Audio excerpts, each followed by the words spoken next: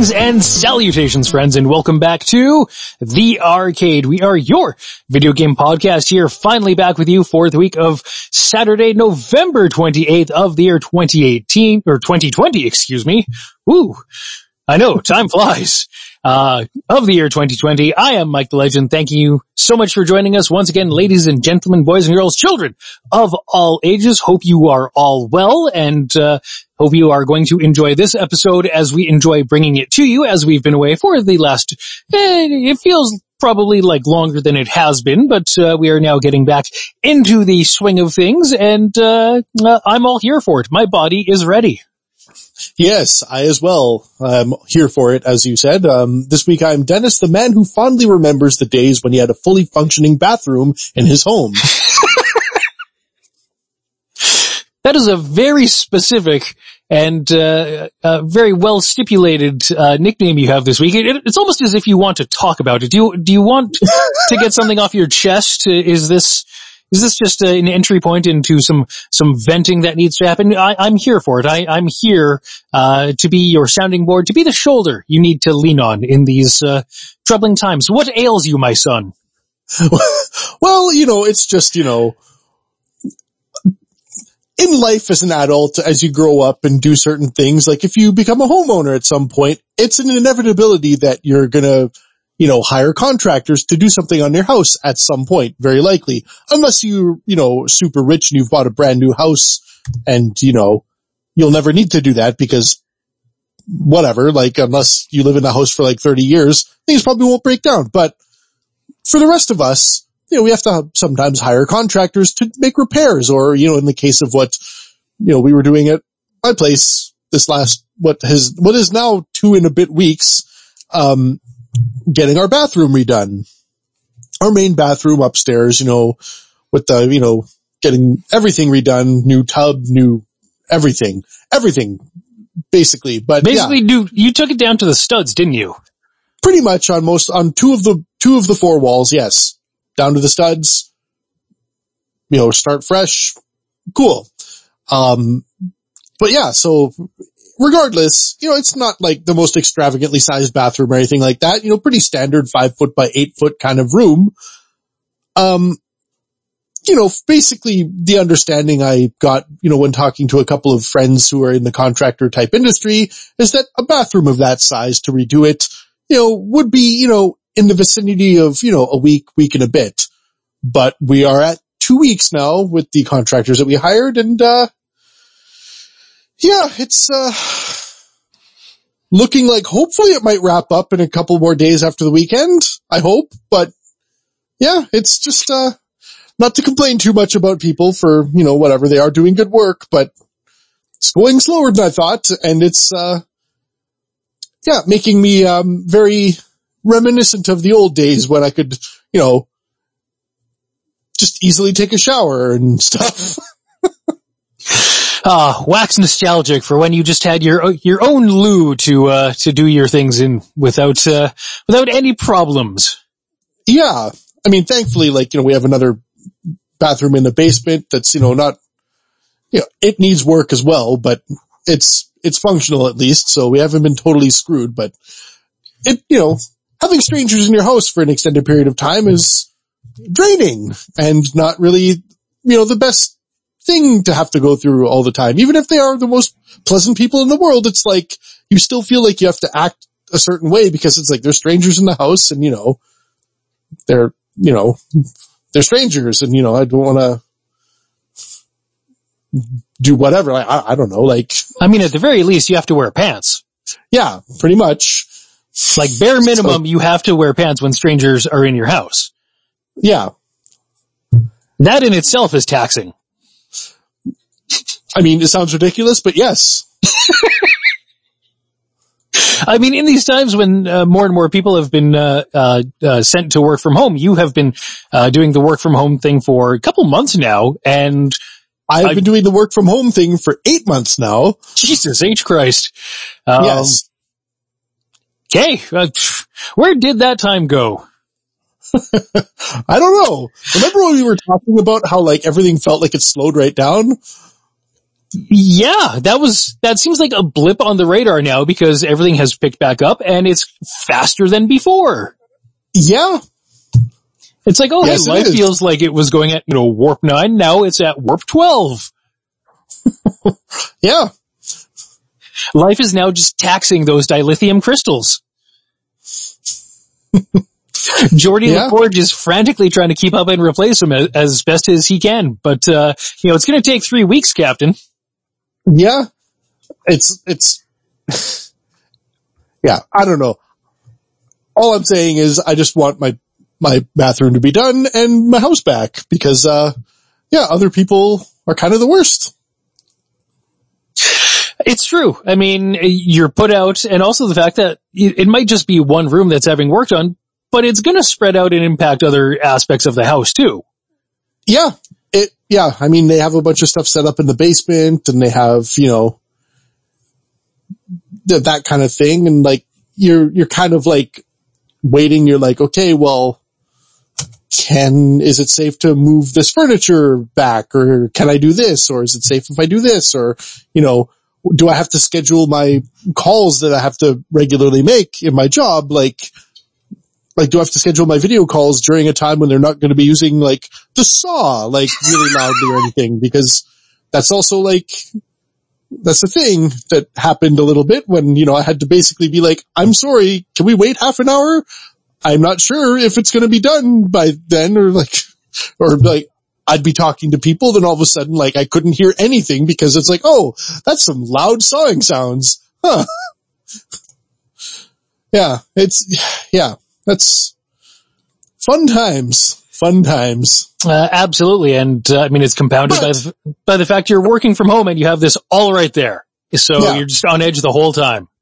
But, having said that, it truly is a first world problem and I can't really complain. I mean, I'm still one of the fortunate ones who's able to work during this whole COVID pandemic. And, I've been lucky enough to be able to hire contractors during this COVID pandemic. So I'm not in a situation where it's, been really, super stressful financially or anything on me. So this complaint is really just sort of like more just like a general, like, I want my house back kind of thing. But like, I guess I gotta be thankful because at least I can still pay for stuff. So that's just my first world problems ranting, complainy thing at the start of the show here. And do you feel better now having said all those words? Yeah, sort of. I'll feel better when the bathroom's done. I mean, as it looks so far, is it worth it? Yes, I think so. Like, they're doing good work. I know I'm sounding like I'm complaining a lot, but they're doing good looking work anyway. So, yeah. I mean, ultimately, you will get through this. You will have a nice, refreshed bathroom, and you'll be able to make it to your own space once again. Yes. It's just in the immediate, experience of the here and the now. When you're in the middle of it, it's not so pleasant. No, it's not. And I think, many of us out there have had those similar experiences to where it's like, this is really inconvenient and sucks, but, it's a blip on the radar, but man, right now it's crummy. I'm not liking it. Yes, crummy. To use a polite phrase. Yes, very polite phrase. Yes, a certainly not profane word that perhaps you and I would use in casual daily life. Yes, exactly. A word I would normally use is not crummy, but yeah. It's perhaps it would be one of the 7 words you can't say on television. Yes, or all of the 7 words I can't say on television. Just strung together. Yep. Fair. I think you and many other people would be in that same boat of expressions, but trying to keep it a PG rated podcast here. Don't want to get that explicit rating. Yes. Yeah, that's for the next podcast. Yes, it is. Mike and Dennis, no holds barred. Mike and Dennis, after dark. See, I feel like with something, titled that, as menacing as it's and intense as the title might seem, in my mind, it's conjuring an image of just kind of you and I enjoying a little aperitif, in some sort of, smoking jacket with pipes in the reading room by a fire and whatnot. Just discussing the day's events and whatnot. Yeah, pretty much. Kind of like the old brothers from Trading Places. Oh man. But not exactly like those old brothers from Changing Spaces. I mean, they were racists, and I don't like to think of myself as a racist. No. I mean, we're not taking all of that, but our own spin on it. Sure. Yes. Yeah. Maybe perhaps enjoying a snifter of port. Have you tried port? It's not good. I'm just gonna straight up say it. It's not good. I don't know if I've ever had the opportunity to try or turn down port. It's just never been in my sphere. I had bought a bottle once just out of curiosity and tried to muscle through a lot of it, and it's just, not my thing. Isn't it thicker? Like a thicker alcoholic beverage? It tastes like you're drinking like cough syrup with the same type consistency as cough syrup.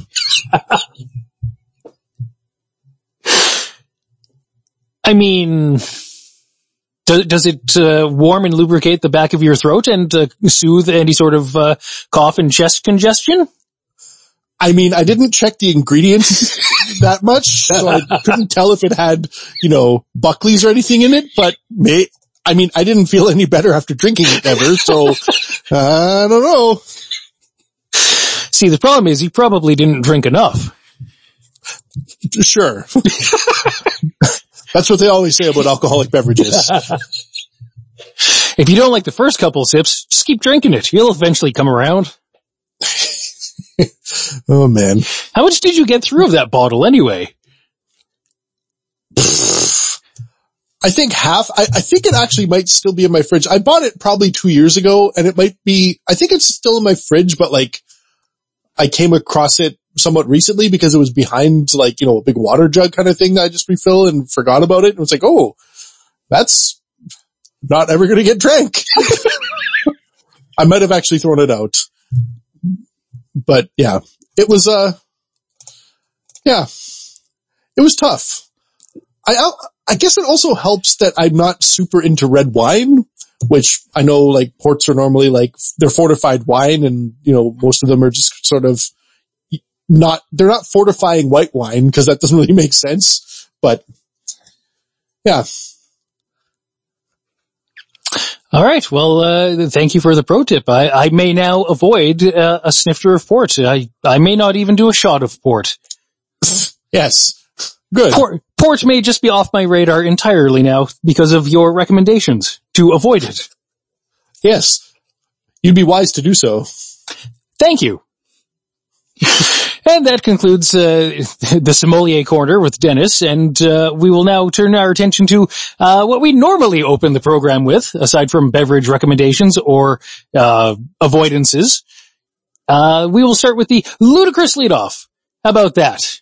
That sounds pretty good. Yeah, to try and get things somewhat back on the rails. We have one item for you this week. It is an item that is just a little bit extra kind of special than all the other stories we have to talk about on this program. And speaking of those brothers, the old white brothers from Trading Places, they had a lot of money. And they had more money than they really knew what to do with, to the point that they are just making casual wagers with other people's lives. Such was their level of wealth.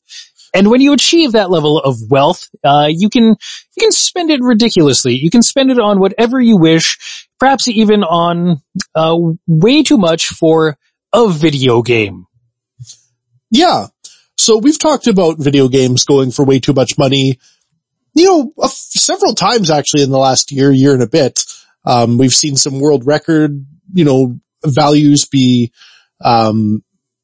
broken really by various old NES titles. For example, like I think there was a copy of what was it? World Championships? The World Championships was found and sold for some big amount of money. Like I want to say it was like $80,000. I know there was a complete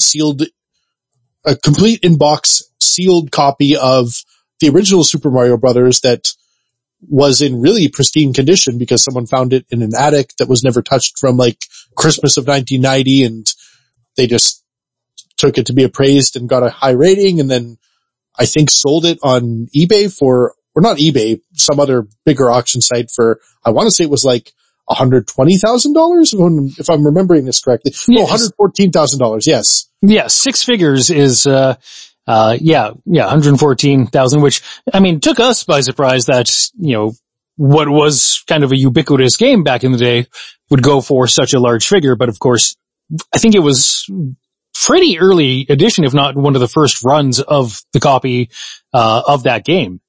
Yeah, it was. But yeah, I mean, and that I think was the record that was set this year, and we thought, well, it's going to be a while before we see this record broken, because like what else is going to possibly warrant breaking this record of $114,000 for a single video game? Well, we have now found what did break that record, I should say, because the record is now broken and the record is now a fair amount higher. The record now sits at $156,000, and that is the price at auction that was paid for a still sealed, essentially pristine copy of Super Mario Bros. 3 from the NES. Now, you might be thinking, well, what the hell is so special about this? I mean, I've got Super Mario Bros. 3. Everyone had Super Mario Bros. 3 for the NES, and that's true. What makes this so special is it is one of the rare, quote-unquote, Left Bros copies of the game. And what I mean by Left Bros is in the very early prints of Mario Bros. 3 for NES. If you recall the box art, bright yellow, Mario flying through the air on the bottom part of the cover art of the game, or of the game box, and the word mark, Super Mario Bros. 3, right on top of him. However, the word bros, the very bottom line in the 3-word word mark at the top of the case, was adjusted to the left side in the alignment of the wording. So the word bros was covering over Mario's hand. In later copies of the game, and in most copies of the game that people have, the word bros has been adjusted to the right-hand side of the word alignment and is not covering any part of Mario's glove or Mario's hand. But it's those left bro copies of the game that really go for the sweetest cash, and this is not just one of those, but it's a still sealed, pristine copy that I believe was graded as a 9.2 A+ copy of the game. So it's damn near perfect. Yeah.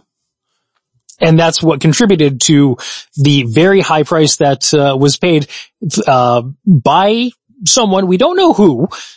Usually these names of the purchasers are not made known, and for good reason. For very good reason. Yeah. I mean, you don't want it known, A, that you've got the money to pay these ridiculous amounts for these items, these rare copies of video games, and also you don't want it known that you now have this rare copy of this video game. Yes, you also want to avoid the angry mob, basically chasing you to be like, why are you spending such ridiculous amounts of money on such things? But I guess I say that, but then, think, oh, actually art collectors have been doing that for years, so. Art collectors, car collectors, comic collectors too. Yep. The sports card collectors. I mean, look how many millions, the old Honus Wagner baseball card goes for. God, when yes. It comes up for auction every couple of years. Look at a copy of Superman #1, or Action Comics #1, I should say. Yes.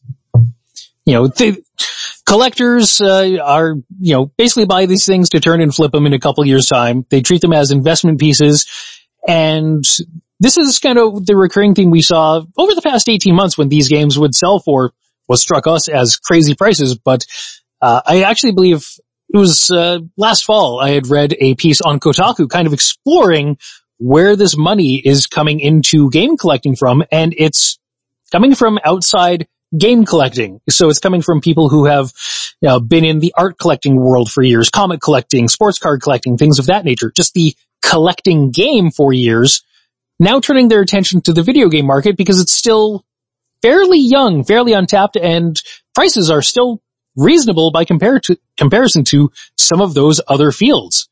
Yeah. And so, 156,000 for a copy of Mario Brothers 3, still sealed, pristine, 9.2 A+ rating, seems like a lot. I mean, to you and I and the majority of people out there, that's just a lot of money, and that's just way too much money to spend on one single item like this. But to a collector who's got a collection of very valuable pieces and can afford these things, that's a drop in the goddamn bucket. Yeah, it really is. So this item was sold at auction through Heritage Auctions on November 20th, and Heritage Auctions, they're the auction house that we've seen most often deal with these rare and very valuable video game pieces. After the all was said and done and the price is paid, and I assume the check cleared and money was transferred, they put out a press release. In there they said, quote, "While the condition of the game is remarkable, what makes this copy even more singular is the layout of the packaging itself. Exceedingly rare are sealed copies with the word Bros formatted to the left, covering one of Mario's signature white gloves. Collectors have spent years looking for such a version, the earliest in the Super Mario Bros. 3 production history, and usually come up empty-handed." So again, finding a box of Mario Bros. 3 with the word Bros on the left side is hard to do. To find one that's still sealed in such a good condition as this, I mean, it's a white whale. I mean, good luck finding it. You probably won't. It's a unicorn, almost. So, yeah. A very expensive unicorn. Yeah. But that wasn't the only valuable game sold in that particular auction bunch by Heritage Auctions. There was a red version of Pokemon for the original Game Boy that was rated 9.8 A++, so an even better, even more pristine copy of a game than what this Mario Bros. 3 was. That sold for $84,000, which is the highest price paid ever for a Pokemon title. Almost $100,000 for a copy of Pokemon. Yeah. Right? Apparently that, the sale price was 4 times the original estimate that perhaps Heritage Auctions put on it for what it would make. So, good God. Yeah, like that's, sometimes I wonder, I'm like, I've got some video games, but are they in that condition? Like, probably not, but I don't know. If you want to check it out for yourself, we have the link to the Heritage Auctions press release on our website, thearcadeshow.com, and check it out, read it for yourself, and then click around the Heritage Auctions page itself. See what other items they have up for bid. Perhaps there's something on there that tickles your fancy, maybe gets you thinking, maybe I should check out my own collection. Or you find a piece that, you're interested in, or it's even just fun to browse and just kind of, window shop in a sense, to see what items they have and what they're going for. So not everything is a crazy expensive price like this. Yeah. A couple $100 depending on what, the item is and the condition, you can get a still sealed copy of, something for an older system. No. It's just fun to browse. That's my takeaway from things. So. Yeah. And just think like, what could be if I had an endless supply of money? I mean, like globally or like, or, just like in general in the world or just for yourself? I mean, I gotta take care of myself first here. Oh man. I mean, sure, I'll get to solving the world's problems in a bit, but I gotta look at myself in the mirror, every night before I go to sleep and, am I happy with myself in that moment? Did I make the right choices? Did I actually get that sealed copy of Mario Bros. 3 that I wanted? Yeah. And then when I'm satisfied, we tackle the bigger issues. Sure. I mean, now that I spent $156,000 on that copy of Super Mario Bros. 3, now I'm ready to start solving world hunger. Like, okay. Yeah, all you need to have is that one thing. Yeah, sure. Yeah, that was the missing piece, Now I'm complete. Okay. Oh, man. Hey, think local, act global. That's all I'm doing. Sure. But getting into the meat and potatoes of this show, it's a very business heavy show we have for you on or this week. A lot of numbers coming at you, a lot of business of gaming industry type topics, as we're just playing a bit of catch up here as we've been away for a little bit. With Dennis's bathroom renovations taking up his time and his just quality of life and whatnot, and misaligned schedules and whatnot. So we have to catch up on some things, but money is going to be a predominant thing throughout this program, this particular program. And I think the one place we should start was kind of the surprise announcement that came down within the past week or two. Maybe you heard of it, maybe you didn't. It may have flown under your radar, but this has big implications for a lot of people who are developers and have apps that are available through Apple's ecosystem. Apple making the announcement that they are going to be cutting in half their take of revenues from apps on their iOS store, or App Store, I should say. Yeah. So the normal cut that Apple would take is 30%, that apparently being reduced to 15%. Yeah. So I can't help but think that this might actually be because of Epic Games. Go on. Is this perhaps you're saying that Apple's response to this and perhaps the bad publicity and Epic trying to kind of expose the BS take that Apple would insist on having for basically every transaction on the App Store, trying to make them look perhaps a bit better? Yeah, I mean, if I'm being honest, they don't look good in my eyes. Like, they shouldn't really look good in anyone's eyes, given how, they're ridiculous. It was 30% just across the board, no matter how much money you were making, 30% of it was going towards Apple. So even if you're a tiny developer, you're making, I don't know, if, like 30%'s a lot if you're making 30,000, like, if you've got $1,000 in sales, that's $300 gone. Like, you're only making, like, 60% of whatever you'd be making. So that's $600, like, on every $1,000. So, like, it adds up. So, yeah. And, like, it's one of those, it really is sort of like an antitrust thing, in my opinion, anyways, because, like, yeah, sure, they own the devices, they own the marketplace and stuff, but why is there no ability to have an alternative marketplace on this device? Like, why, like, I get why in quotation marks, but why actually? Like, that's a good question that, obviously you and, many other people have been asking. And I wonder if this move by Apple to reduce their share of other people's profits is perhaps in some way setting them up, in case there's a future with other marketplaces, other avenues on Apple devices.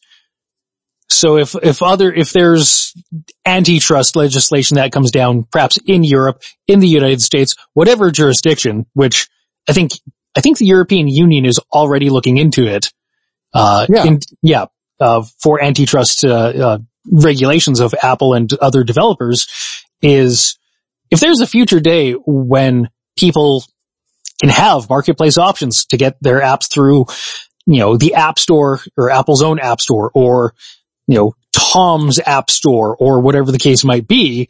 Or just through an independent storefront entirely. Like, why can't I just go using a web browser, download a thing? Like, yeah, sure, I know the risks that it's not been vetted by Apple, so fine. Like, I know that there is a possibility that there are people out there now using phones that they never would have had to actually have gone through the pain of, like, trial and error with software on old computers, but, like, that's how it used to be back in the old days. Not that I'm saying that was any better or any worse, but you would buy software from basically anywhere, and you'd install it on your computer, and then you'd hope it work. Like, if it doesn't work, oh, well, I guess I'll just take her back to the store, or, oh, well, like, if I bought it online or whatever, like, I guess it doesn't work. Shoot, I guess I'll either have to upgrade my computer or do something else or whatever. Like, happens all the time. Like, why is it that, these phones that we have in our pockets that are, by all rights, super advanced computers, like the phone I'm holding currently in my hand is like orders of magnitude faster than computers I would have talked about, that happening to way back in the day, like 20 years ago kind of thing. Like, back when we would be installing software that we would have bought in the store off of like discs. But yeah, like you had choices. Like if George, the software developer, wants to, give you his Mahjong game, he could just give you a disc and you could just install it from wherever, or you could download it off of his website and install it there. Why do I have to now go through the official Apple only, storefront to do this? The reason they'll tell you is so that, they can make sure that all the games and apps and everything that are there are 100% compatible with their device. But what I think it actually is so that, they can force the developers to jump through a bunch of hoops just so that, if you're targeting a specific device, that it'll perform a certain way, which kind of, it's sort of a safety net, fine, but like, when you extend it into actually like the problem's not actually with performance and actually with someone making money that you're not aware of, then it gets into like sketchy antitrust territory, right? Oh, it absolutely does. And this has long been the critique of Apple. And you can extend that to say Google, or really any sort of digital or electronic entity that operates their own walled ecosystem, their own walled garden, where they control the marketplace and they take a cut of every transaction. Look at Sony, look at Microsoft, look at Nintendo, these companies who have their own marketplace and they get a cut of what happens on it. Yeah. Because there's no alternative, and they don't allow any alternative because they also control these systems. So if Apple is taking this approach now of saying that starting January 1st, 2021, they're going to cut in half their take from 30% down to 15%, does this perhaps make them competitive if, say, Epic Games is one day allowed to have an app store on Apple devices? Yeah. Yeah, I mean, we've seen Epic Games take on Steam and the digital games marketplace that way, and fight for and put in the work and effort into making better deals for developers in that digital marketplace by taking on Steam. So and they've got they are flush with cash. I mean, they're not Apple rich, but they're still very rich themselves. Yeah, I mean, to put it lightly, I mean, Fortnite is sort of like a cultural phenomenon. So when you're a cultural phenomenon, there's always money attached to being one. And what did they make? Like, as a result of Fortnite? I mean, they do other things other than Fortnite, but almost single-handedly because of Fortnite, their valuation rose to $17 billion or something? Yes. Yeah, in their most recent round of, I guess, fundraising or capital funding or whatnot. Yeah, I think it worked out to 17.5, if not 17.8 billion, which, I mean, is a drop in the bucket compared to Apple, who's a $1 trillion company, if not very close to it, if not slightly more than $1 trillion. So there's that, but still, I mean, they're about as big as someone can be to take on Apple. Yes? Actually, technically, they're a $2 trillion company. Oh, I'm sorry. Well then, they're even more of the Goliath compared to Epic Games' David. Yeah. So, like, yeah, that's an unfathomable amount of money, by the way. So, the fact that they're basically policing people trying to make even more money off of their very popular devices, it's scummy. And I mean, yeah, sure, lowering the fees to 15%, maybe we'll do a little bit of, good towards their image here, but like, it doesn't change the fact that I know they're a $2 billion company. $2 trillion. Yeah, so sorry, $2 trillion company. Like even a $2 billion company would just be enough, but it's 2 trillion, so it's like the next order of magnitude. Yeah.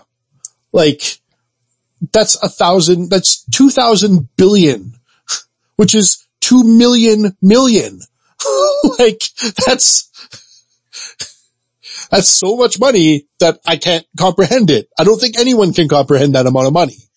Like, you know, everyone in business often says that the first million is the hardest to make, but really, it's the first trillion that's the hardest.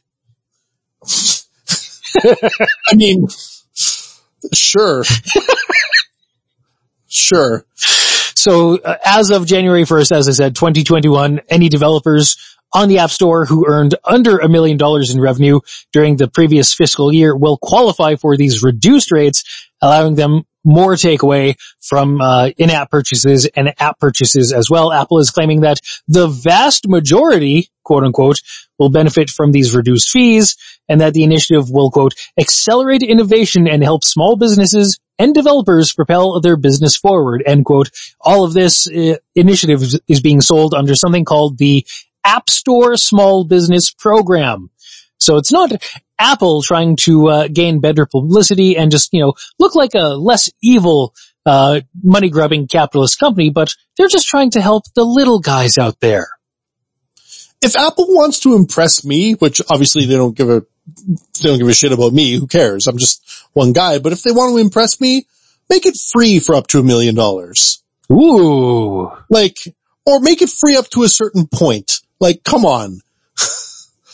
Like, if you really want to facilitate people, you know, doing good in business and stuff, make it free. Hell, you might end up with a viral hit on your hands that if it's just a thing they've only developed for an iPhone, that becomes the next killer app for the iPhone. Not that you need another killer app for the iPhone, whatever. I'm sure there's no shortage of reasons why people would be using iPhones at this point, but still, like, where's the harm in that?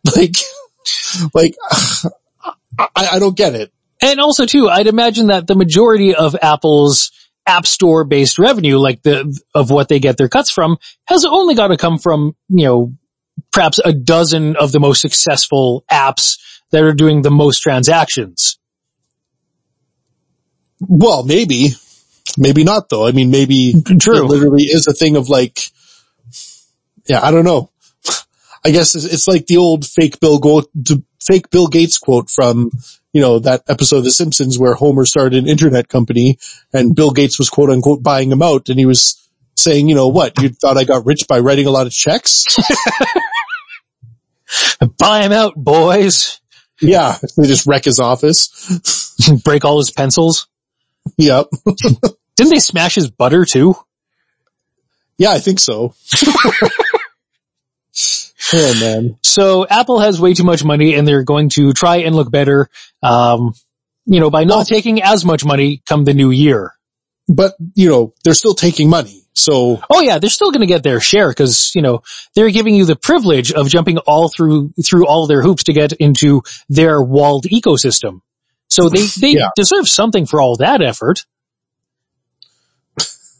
Like, just imagine the innovation we would have if this was free and not all going to one of 5 big tech companies. Yeah. Like, I don't know.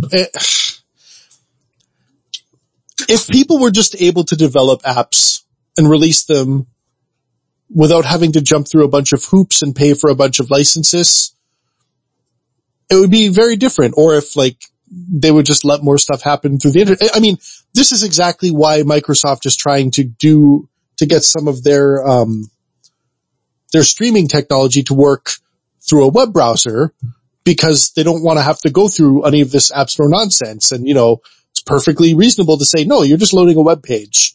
Like, yeah, sure, there's a storefront in the web page, but that's no different than like buying something on Amazon or, you know, paying for Netflix or something and just watching Netflix through your web browser. Like, Yeah, Netflix doesn't have the same regulations on iOS that Apple tries to impose on Microsoft for their Game Pass, or even for Google with Stadia, or I believe Nvidia with GeForce Now. Like any sort of online game service has more onerous regulations to go on Apple devices than Netflix.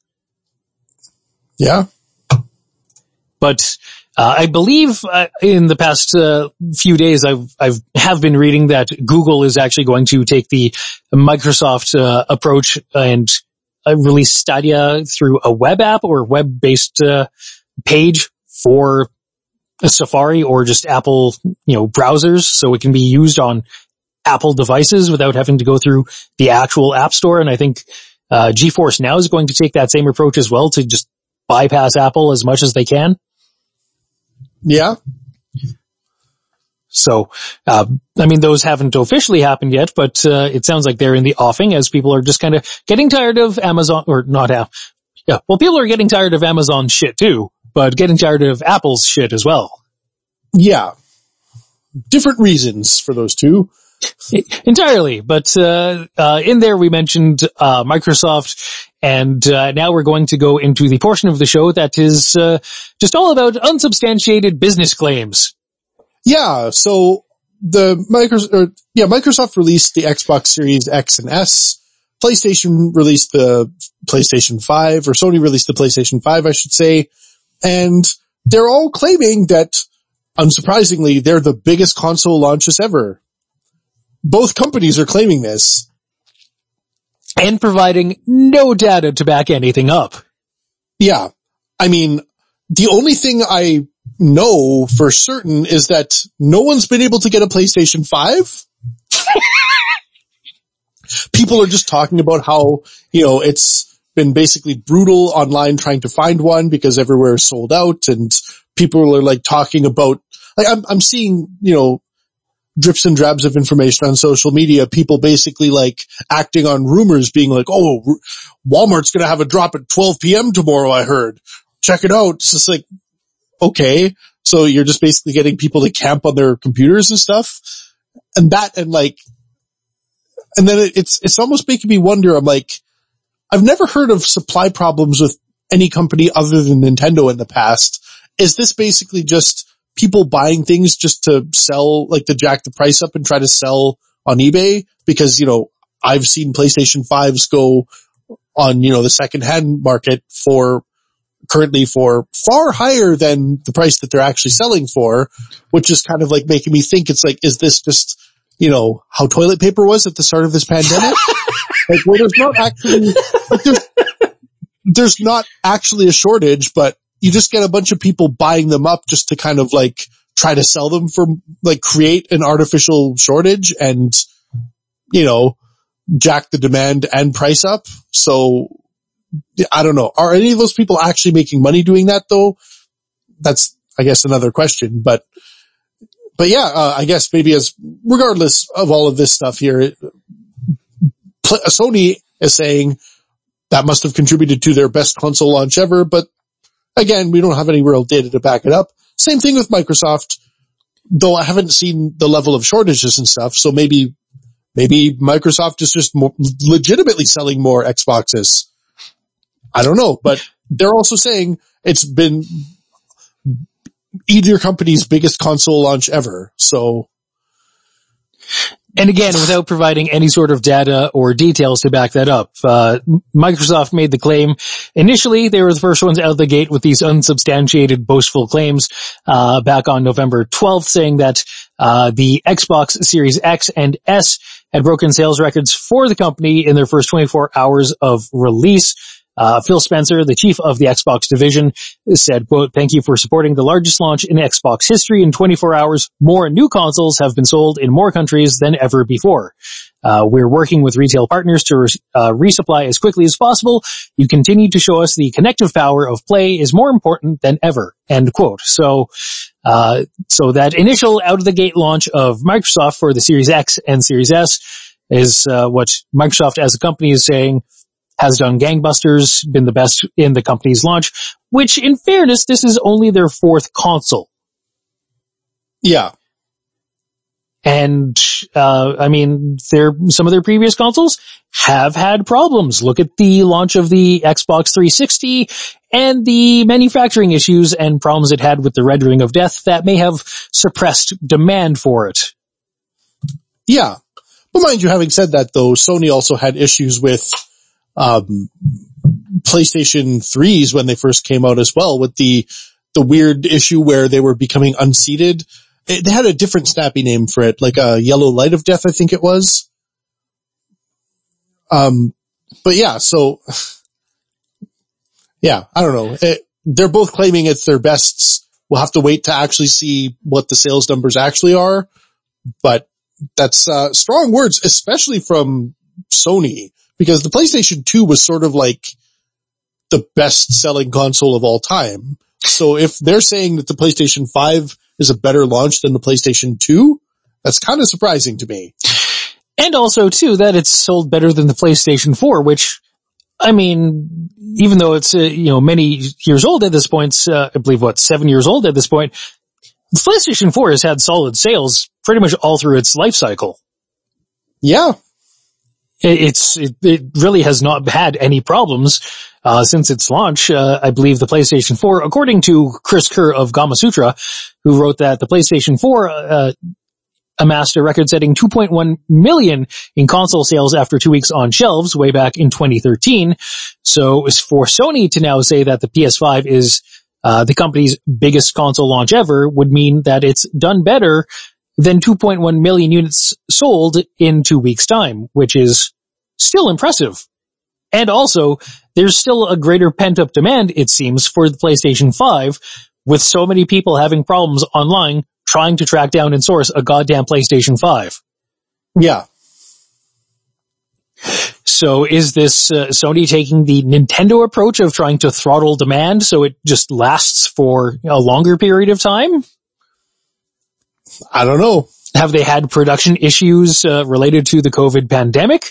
Or one of the reasons, maybe something that I read just a couple days ago, apparently in the UK, I believe it is, if not the UK, then somewhere in Europe, but there's a ring of scalpers, about 300 scalpers who between all of them have amassed several thousand PlayStation 5 units. Well, that's exactly what I'm saying though, like how I mentioned before, like is this just like what happened with the toilet paper at the start of the pandemic? Like I'm not being coy about this, it's just literally like there was no actual toilet paper shortage until everyone literally started buying up and hoarding toilet paper for no reason.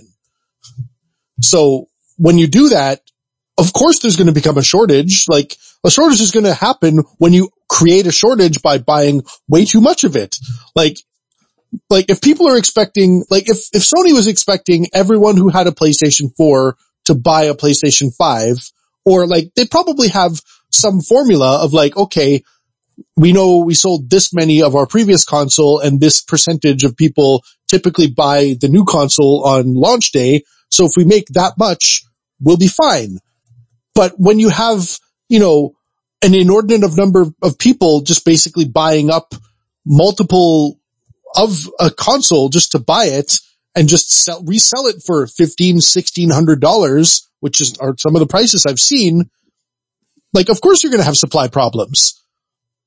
So, like, I hope those people wasted all their money, and I hope no one buys anything off of scalpers.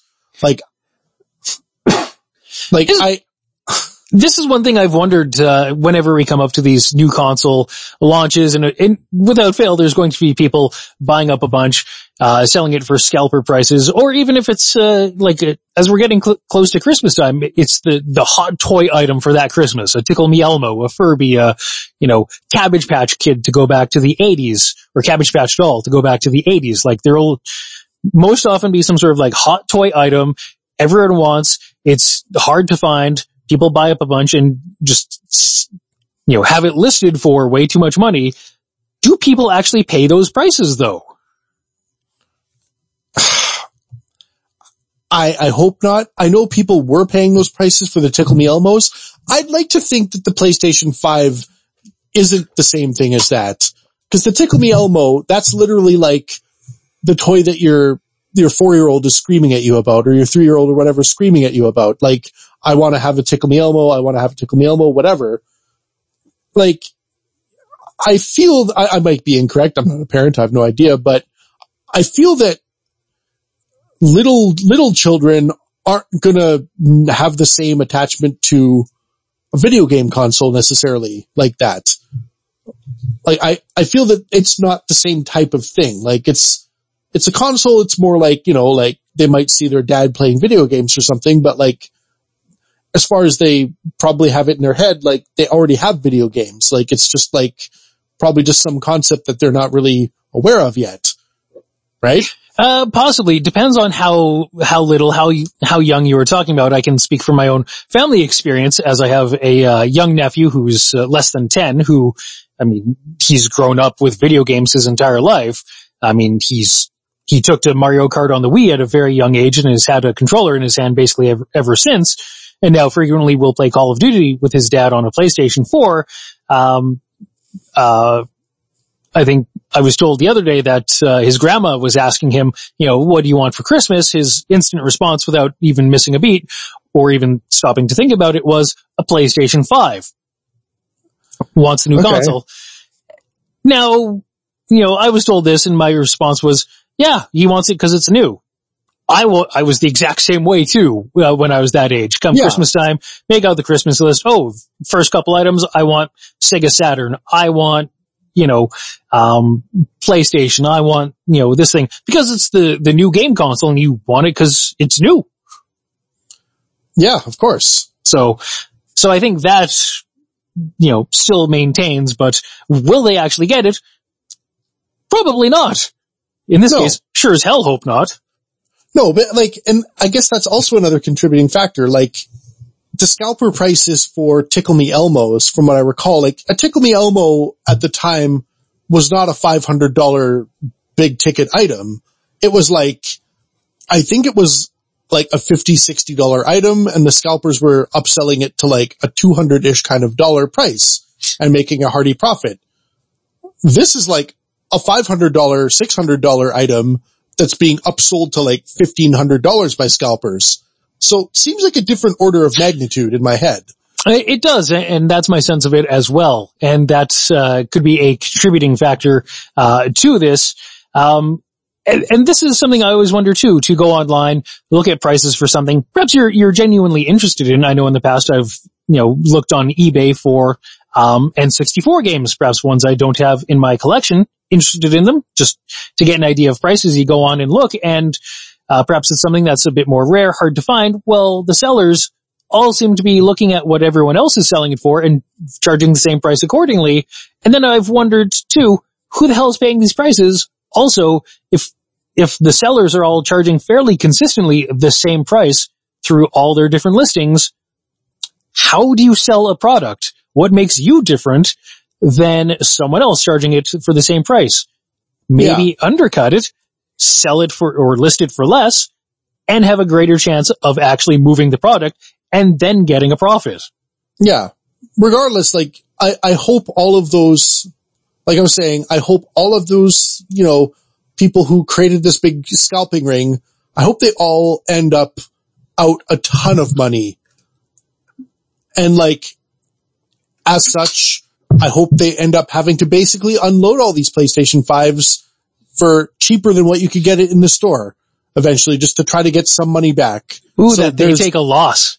Oh yeah, like, I hope they do take a loss, because like, you're an idiot, and like, there's no reason for this shortage in my head, unless of course, again, with the caveat of like, unless Sony did artificially create a shortage, but I somehow don't think that that's the case with Sony. That hasn't been their track record so far.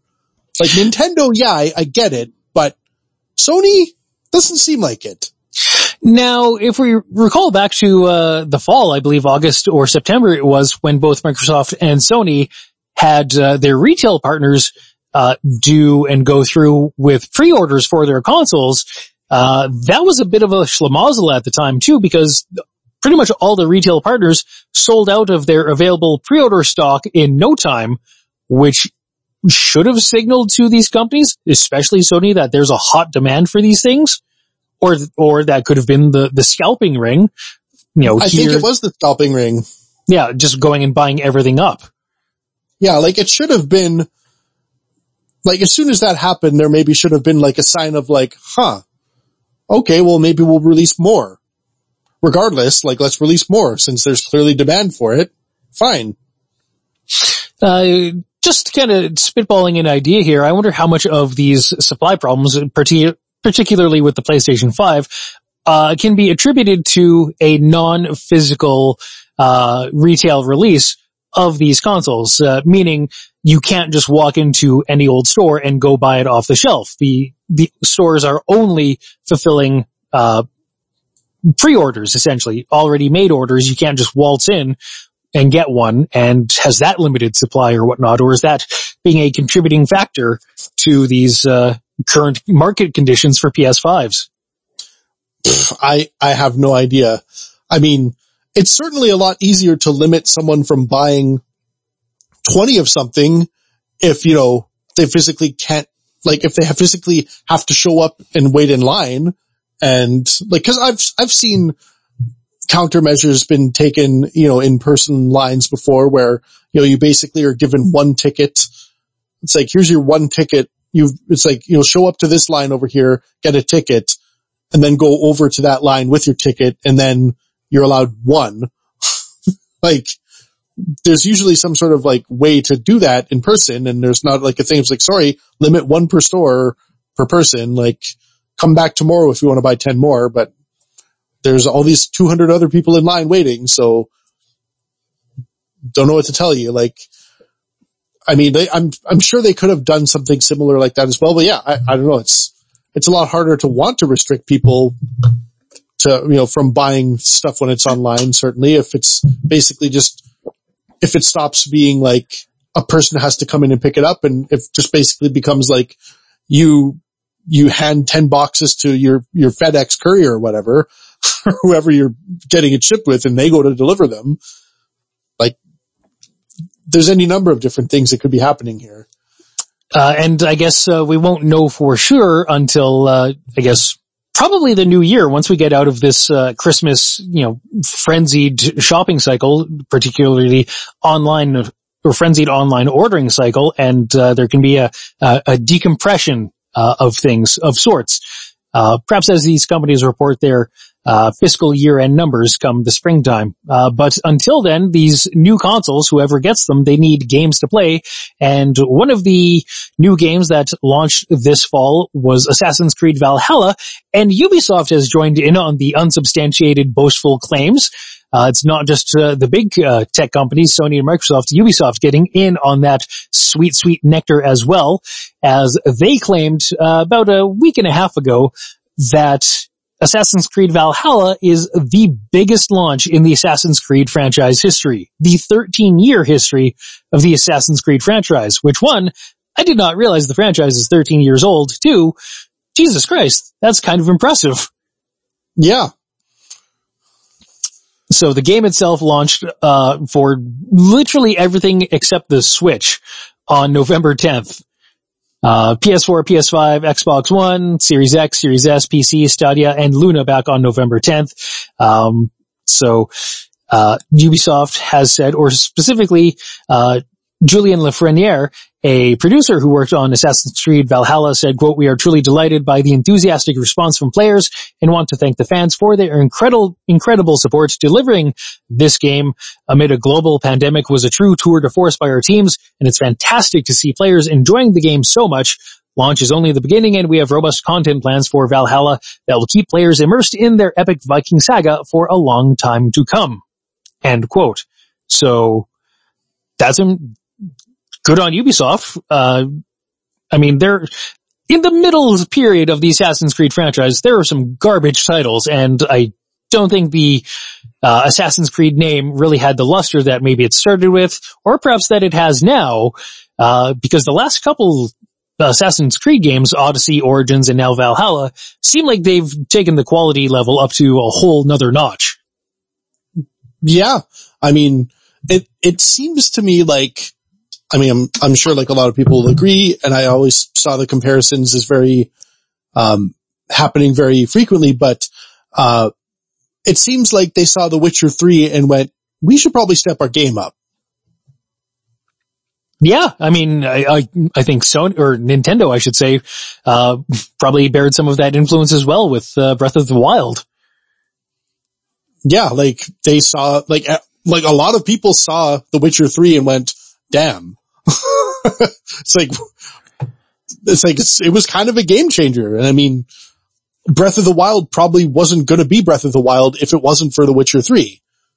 Yeah, I think that's fair to say, and I think even some of the producers who worked on Breath of the Wild have said as much. The influence of Western games on the development and the Japanese development team, and yeah, it's going to be a game that's going to have an impact for many years down the line, and obviously Valhalla still breathing in some of that successful dust from Witcher 3. So good on Ubisoft. Again, no hard numbers provided, no substantive data to that at all, but we do have hard numbers from independent agencies, and we're going to get into some Nintendo business and Nintendo numbers.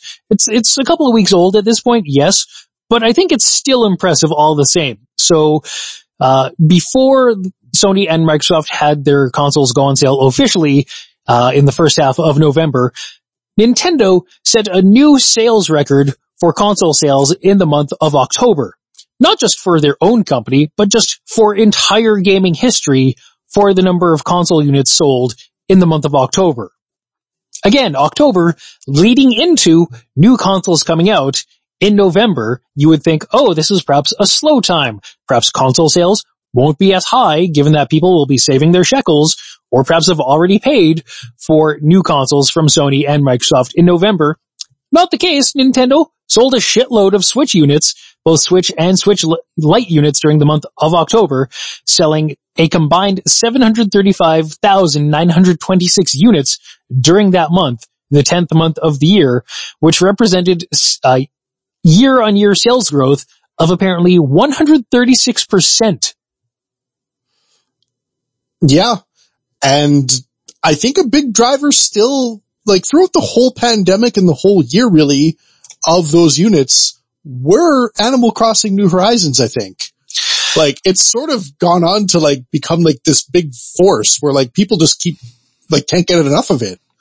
Which is crazy to think considering it came out back in the middle of March. Really, once this pandemic started, I mean, Animal Crossing New Horizons was not the cause of this, obviously, but the timing was very fortunate for Nintendo.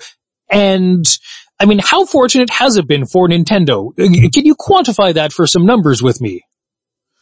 Well, yeah, it's now, Animal Crossing New Horizons is now the second best-selling Switch game at 26.04 million copies, like, just in total sold. Just lifetime to date.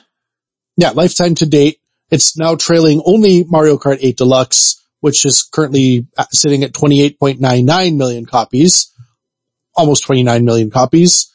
And it's so it's in second place. You know, it's zoomed past Smash Brothers Ultimate and Legend of Zelda Breath of the Wild and all the other, you know, Switch titles that you can possibly think of. So yeah, it's, I don't know. I'd say it's hard to understand why it's done so well, but I can kind of get it. Like, you know, when it first came out, we talked about it a little bit. It's almost kind of like a meditative experience, which I think maybe a lot of people, you know, are looking for these days still. Like, pandemic's not over, at least in some places like where we're from, we're back up to Code Red again, which, you know, we're recording this show remotely again. Like, there was a little brief period of time when we were able to kind of get together still because, you know, some of the restrictions had been lifted, but they're clamped back down because like we're in our second wave now and it's still going on. So, you know, in amidst all the craziness, you know, people kind of, obviously like one of like the classic techniques for dealing with stress is meditation, but traditional meditation is kind of hard to do. And, you know, there's other more non-traditional ways of like achieving the same kind of result. And I think for a lot of people, Animal Crossing has been that way of doing it. Like it's it's not a stressful game. There's no fast movements or, stressful things you have to do. Like you're not fighting people. You're not disarming bombs. You're not, doing any time sensitive things. It's just generally just like hang out, pick some weeds, buy some stuff, sell some stuff, talk to people, go fishing, whatever. It's basically like do whatever the game, which, is, I assume, a good way for a lot of people to kind of center themselves. So that must be why it's been doing so well. And that's just my hot take on it. I also could be totally full of shit. Like, I don't know. I wonder if also it's some kind of like a snowball type effect where it's self-perpetuating, as people have gotten into it, that has brought more people into it, brought more people into it, almost, they tell two friends, and they tell two friends sort of deal, with Animal Crossing New Horizons. But if you look at the activities in the game, it's simple task-based gaming. There's a lot of gardening. There's a lot of home design. There's a lot of farming. These are simple, fairly stress-free activities. So if you've, spent X amount of time doom scrolling on your phone or, just need a release from thinking about your circumstances that might be COVID related or pandemic related or pandemic induced, here's this really cutesy, very simple, very, non-threatening environment, this land where you have control over things as well. And again, now these numbers that you cited there, they're just up until the end of October, as were the console numbers. So I'd imagine Animal Crossing New Horizons is now has sold more than 26 million copies, and even so, even to the end of November, or end of October, I should say, selling 26 million copies in 6.5 months is pretty goddamn spectacular. Yeah. And as we've said before, Animal Crossing, not a top tier Nintendo franchise. It's not A+. It's not a Mario. It's not a Zelda title. But to be so close to Mario Kart 8, and Mario Kart 8 Deluxe's lifetime sales numbers of, at that point, almost 29 million copies. Mario Kart 8 Deluxe was a launch title for the Switch back in March of 2017. So it's had, almost 4 years on the market to amass that. I think Animal Crossing New Horizons might be one of the most impressive titles, sales-wise, I've ever seen. Yeah. So, good on everyone involved and good on everyone else who perhaps has recognized that they need to take some time for themselves and are losing themselves in a fairly stress-free environment. If you just aren't able to sit and focus on your inner voice and your inner thoughts, and Animal Crossing is what does it for you, hey, good on you for recognizing that and taking action accordingly. So do what you got to do to get by and take care of you. Because, again, think local, act global. Take care of yourself first before you can take care of anyone else. Yeah. But a bit more gaming-related business news here. I guess one last piece of gaming-related business news here, I should say. A big deal, actually. I mean, it's a big deal. It's a big number that is being put out there because Take-Two Interactive, the publishing studio or publishing firm, they are going to be acquiring the studio Codemasters for almost $1 billion, $994 million US dollars. Yeah, I mean, I know your hesitation in calling it a big deal because, compared to some of the other big acquisitions and numbers we've seen, even today, it doesn't seem like a big deal. It's $994 million US dollars. But then when you think about it, no, that's still a crazy amount of money. just because, there's other way crazier amounts of money being thrown around, doesn't mean that almost $1 billion is not a crazy amount of money. But yeah, Take-Two Interactive is acquiring Codemasters, who, as you mentioned, developed Dirt, but in my head is also one of the classic names in video games. They went way back to, the early 90s. Oh god, they were developing for the NES. Yeah, they were developing for the NES. Watson, I'm sure we all have like a lot of NES games that have the Codemasters logo stamped in them. Yeah, it's like they're one of like, they're up there. Like, so yeah, it's like it's very interesting to see a name like that thrown around these days being acquired by someone. But yeah, Take-Two has acquired them for that amount of money. And, the purchase, is very likely going to be completed in the first quarter of 2021. Yeah. And so I just had to confirm, just did a quick search on Wikipedia and had to confirm my thought, that yes, Codemasters, they've been around since the NES days because they developed micro machines for the NES. Yep. Micro machines, as well as like, the Adventures of Dizzy, like all those Dizzy games and stuff as well. For other systems, like there was, not just NES, like they did multi-platform development back then. Like obviously game studios had to kind of do more than just one system to survive. But yeah, they did a lot of stuff, but it seems like in the last few years, they've mostly been focusing on, F1, Dirt, Grid, and a couple of others that like just kind of fell into like yearly, dev cycle loops. It seems like there's a new F1 game every year. There's a new Dirt game every year. There's like a couple of Dirt offshoot games. Like there's a new Grid every year. There's a Grid offshoot games and stuff. So they've kind of fell into that loop for the last 10, 12 years. But yeah, I imagine that Take-Two is kind of looking at that, like, cause as like Dirt Rally, F1 as like the big three, franchises that they're kind of willing to cash in on here. But yeah, I don't know, like it's interesting that the name is still going in my head. Just, as someone that's been playing video games since the early 90s, it's kind of cool to see a name like Codemasters that was never like a big name, but was a name nonetheless, that it's still kind of being thrown around as a name, which is kind of cool. Yeah, and good on them for still surviving to this day and thriving. And I think how they've been able to do that is really carve out their niche in the racing genre by doing these games like F1, Dirt Rally. They're one of the few, if not the only one, really doing dirt or rally racing games, as far as I can tell. Though I will concede that is kind of a blind spot to me on the gaming spectrum.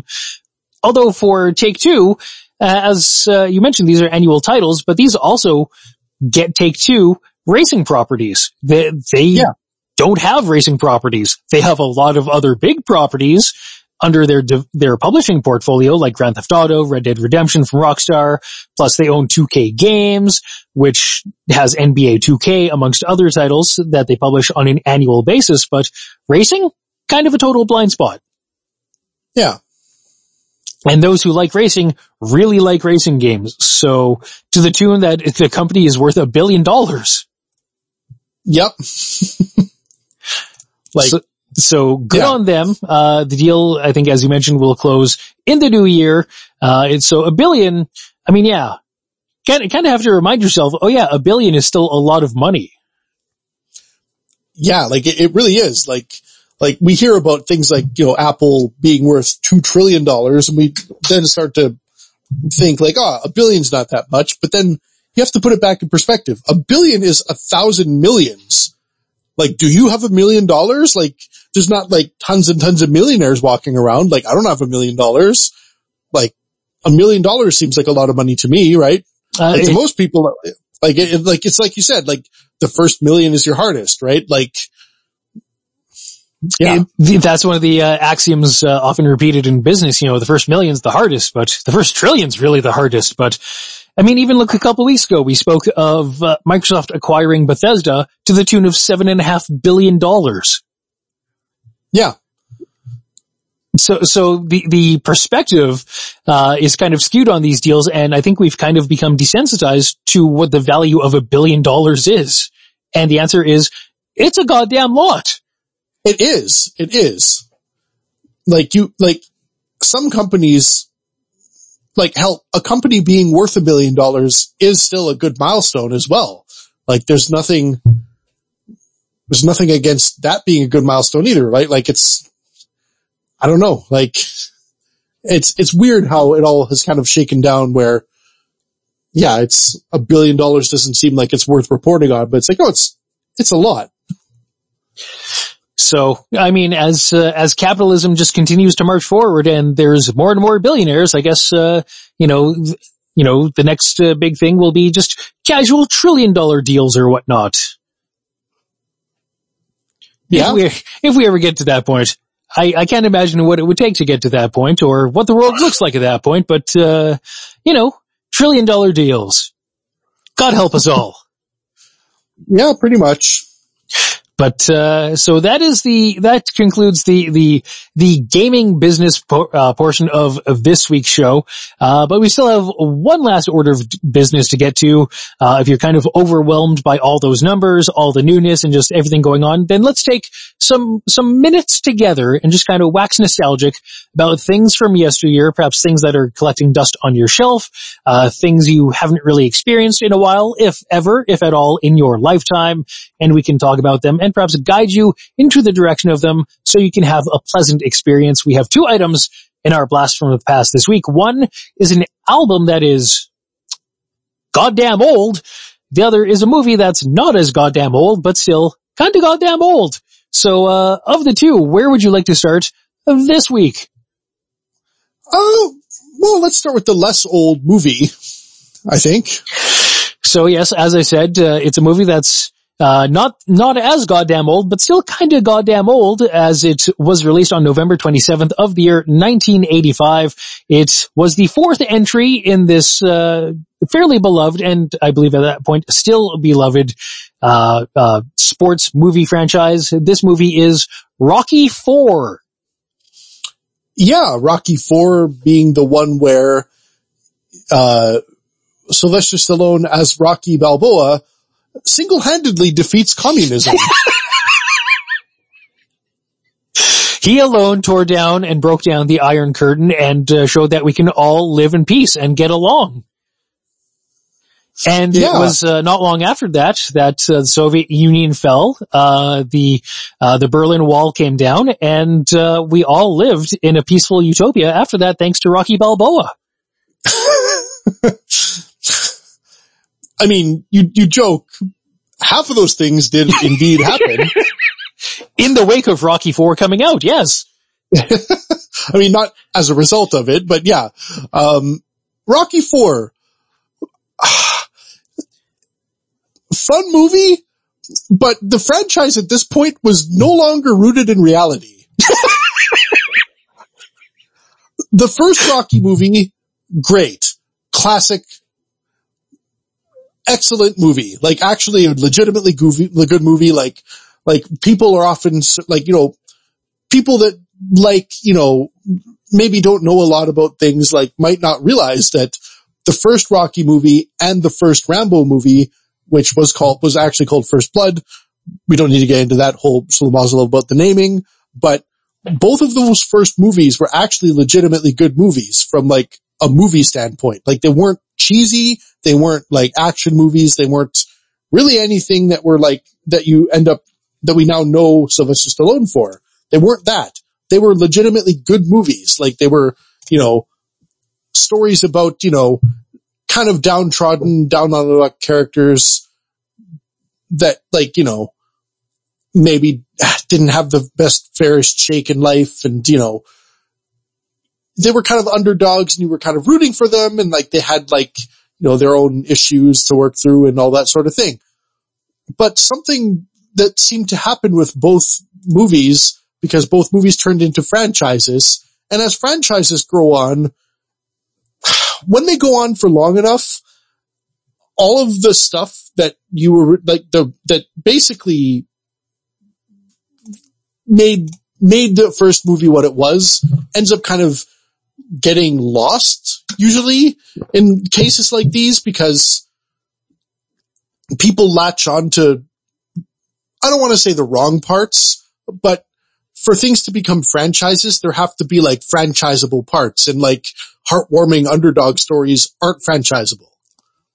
No, you can't make multiple movies about the underdog overcoming the odds and finding success, in this fight, after a while, your protagonist becomes established and you have to kind of try and do different things with the story. But for some reason in Rocky IV, that became Rocky Balboa fighting a Soviet fighter who's just completely jacked on steroids, as played by Dolph Lundgren. Yeah. Basically beating a genetically engineered, perfect specimen of a human being. Who is, basically the Soviet Wunderkind. Their secret weapon to try to cause this was near the end of the Cold War. America was still very much at, Cold War with the Soviet Union. And yeah, this was sort of an allegory for that, even though not a very thinly veiled one. It wasn't very clever about what it was being, but it was, yeah, there's no subtlety to Rocky IV. No, not at all. Not in any sort of way. Do I enjoy it? Yes. It's still a fun movie. I'm gonna say it's a fun movie, but it's not a good movie in the way that Rocky 1 was a good movie. Yeah, Rocky IV is a total cheeseball movie, and that's A-okay. Yeah. It comes off. Now, you're talking about how good a movie the first Rocky was. The first Rocky movie, when it came out in 1976, won the Academy Award for both Best Director and Best Picture. That's how good a movie it was. Yes. It was legitimately a good story that had heart. You watch it and it's it's well acted, the characterizations are all very good. It was clearly Sylvester Stallone holding, this thing that was near and dear to him close to his chest because he knew that he wanted to be in it. He was offered, there's a whole mythology around the first Rocky movie it's very interesting to read about. It's even more interesting to read about whether or not it's true. It's a whole thing, but regardless, the first Rocky, good. Rocky IV has maybe whenever you think of a cheesy movie that has a ridiculous montage, a training montage, Rocky IV, is that movie for me. That has that thing. Right? Unless I'm remembering my Rockies wrong, Rocky IV has that ridiculous montage where him and Apollo were kind of training, right? Certainly, training, but also then, later on in the movie, once Rocky goes to Russia or to the Soviet Union to, have a rematch with Drago after Apollo Creed. After Drago, gets killed in the ring, yeah. Yeah, Apollo dies in the ring from Drago in the first fight. Because he does not take it seriously and just thinks he's gonna, steamroll over this Soviet specimen and just gets the shit beat out of him in Las Vegas in front of Rocky. So then Rocky has to avenge his fallen friend and also defend America and goes to Russia to do it. But yeah, he's basically in Siberia training. He's, hauling logs. I don't know if he's beating up slabs of meat again like he did in the first couple ones, but he's still, running in deep snow. He's doing pull-ups while hanging upside down in a barn sort of deal. He's got a ridiculous mountain man beard, which unfortunately he had to shave for the fight. He probably could have rocked it, but, yeah, there's a couple ridiculous montages in Rocky IV and they're cheesy. They're totally cheesy, but they're enjoyable. Yeah. And the final fight, when you look at the actual fight, it's not a real fight that would ever actually happen, even as, outside of the realm of it being a grotesque, I don't know, weird exhibition match or something, cause Sylvester Stallone, not a big guy. No. I mean, 5'6", maybe 140 pounds ripped. He was ripped in this movie, super jacked, but not the biggest guy.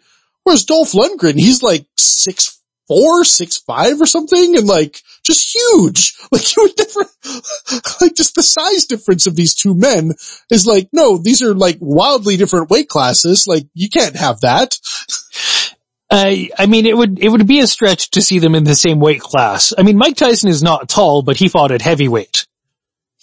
Yeah. So it is in theory possible, but it's highly unlikely.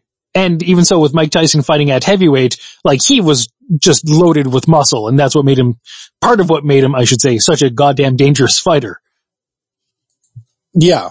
I mean, maybe he still has it. We'll see as we are recording on the day that Mike Tyson has his return fight once again, which we're both kind of intrigued by, but also intrigued to read the results after and see what comes of it. But yeah, Rocky Balboa in Rocky IV. I mean, if it's on, I kind of have to watch it. It's one of those movies. I don't care how many times I've seen it.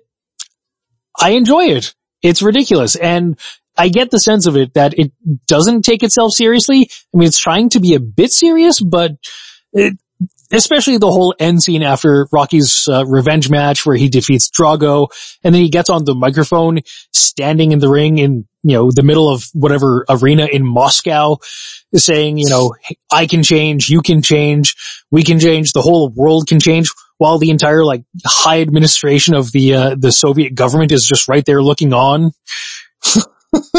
And implying that, Rocky's words are, touching these men, these commanders and politicians in such a way that it might bring about genuine substantive change. Come on. Yeah, it's insane. It's totally insane. But you also watch it for the boxing match and the fight scenes of Drago beating the shit out of Apollo, and then Rocky and Drago having a knockdown, drag him out fight. It's entertaining. The boxing matches in the Rocky movies, always enjoyable to watch. Yeah. Even just for the sound effects where each blow is just thundering. Yes, exactly. So Rocky IV, enjoyable, 35 years old. As I said, kind of goddamn old, but not as goddamn old as this next thing we're going to talk about. It's an album that was released on November 27th, 1970. This is an album that's, I know you regard as a masterpiece. Many, many, many others regard as a masterpiece. This is All Things Must Pass by George Harrison.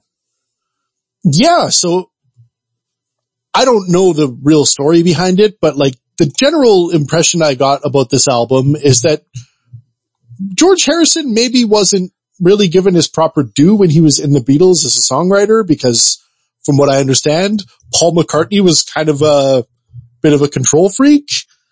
And, Paul McCartney viewed himself and John Lennon as the two main songwriters, and, they would kind of throw George Harrison a couple of bones every album, be like, fine, let George have his song. Despite the fact that, on more than one album, his song, quote unquote, that he had on the album was the hit song for the album. I'm thinking Taxman, something, he's not a bad songwriter. I would say George Harrison is right up there with both, the other two quote unquote main songwriters of the Beatles.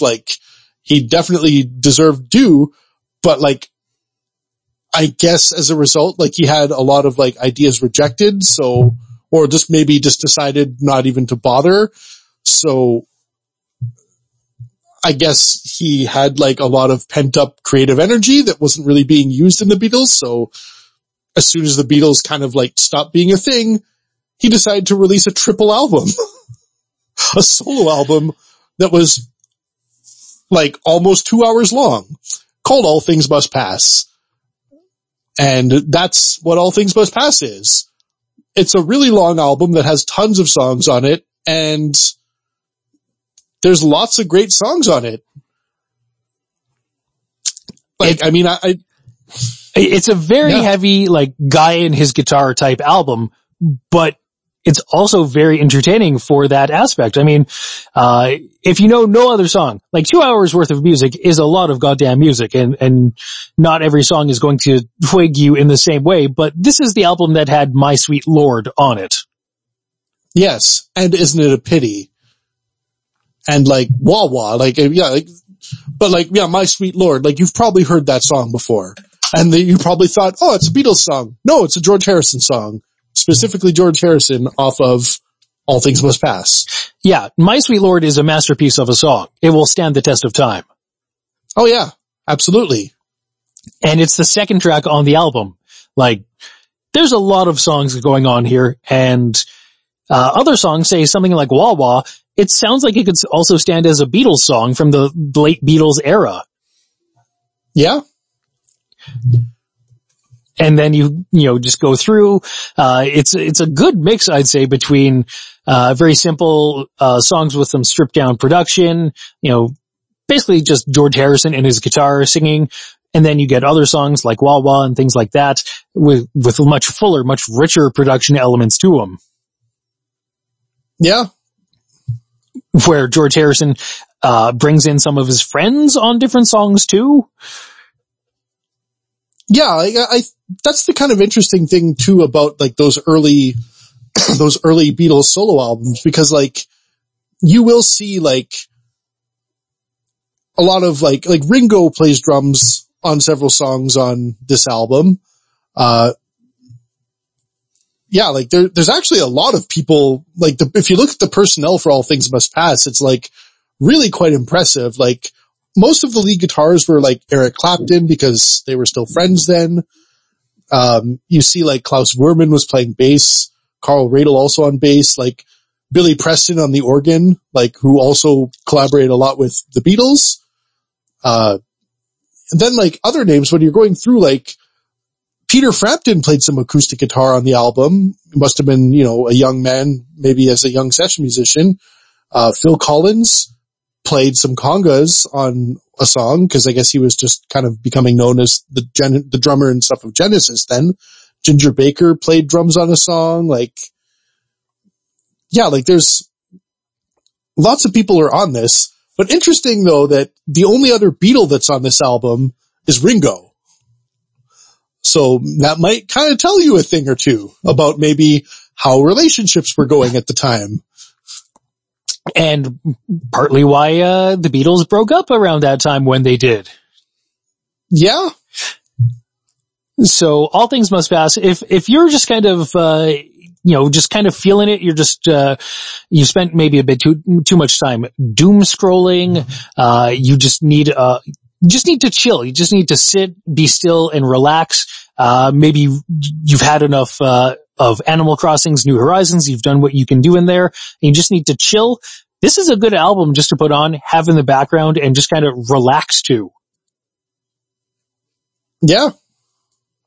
Like in listening to it again in recent times, I got a lot of just, chill, quote unquote, chill sensibilities off this, similar to what I do or what I get from, David Gilmour album too. Yeah, I mean, that's very fair to say. Like, it's very like, kind of unpretentious, just very much like let's just record some like, easy to listen to music. Absolutely. And, it is 50 years old, this week, having been released on November 27th, 1970. Still holds up even after 50 years. Yeah. Which, I mean, to say something is 50 years old sounds like, oh wow, it's from ancient times, but no, that puts it back in the 70s. Yeah. Which is a little bit weird to think, like, cause like, we're from the 80s, like the 70s was only like, 10 years before we were born. But it is what it is, and All Things Must Pass is a good album, worth your time. Some great musicianship, some songwriting, all by George Harrison. Worth it. Check it out. You don't have to listen to it front to back all in one sitting. Feel free to break it up as your situation dictates. It's a triple album. Jesus Christ. Yep. So the real question is, when is your triple album going to be released? I mean, one day, I guess. And before that, we spoke of Rocky IV, which is celebrating its 35th anniversary, a cheeseball sports movie, but still a very enjoyable sports movie. If you want to remember what communism was like and what eventually brought about its demise. Rocky Balboa in a boxing match. Yes. That's what they don't tell you in the history books, but it was really Rocky and that boxing match. So we all owe a debt of gratitude to Rocky for taking us out of the Cold War. So thanks, Mr. Balboa.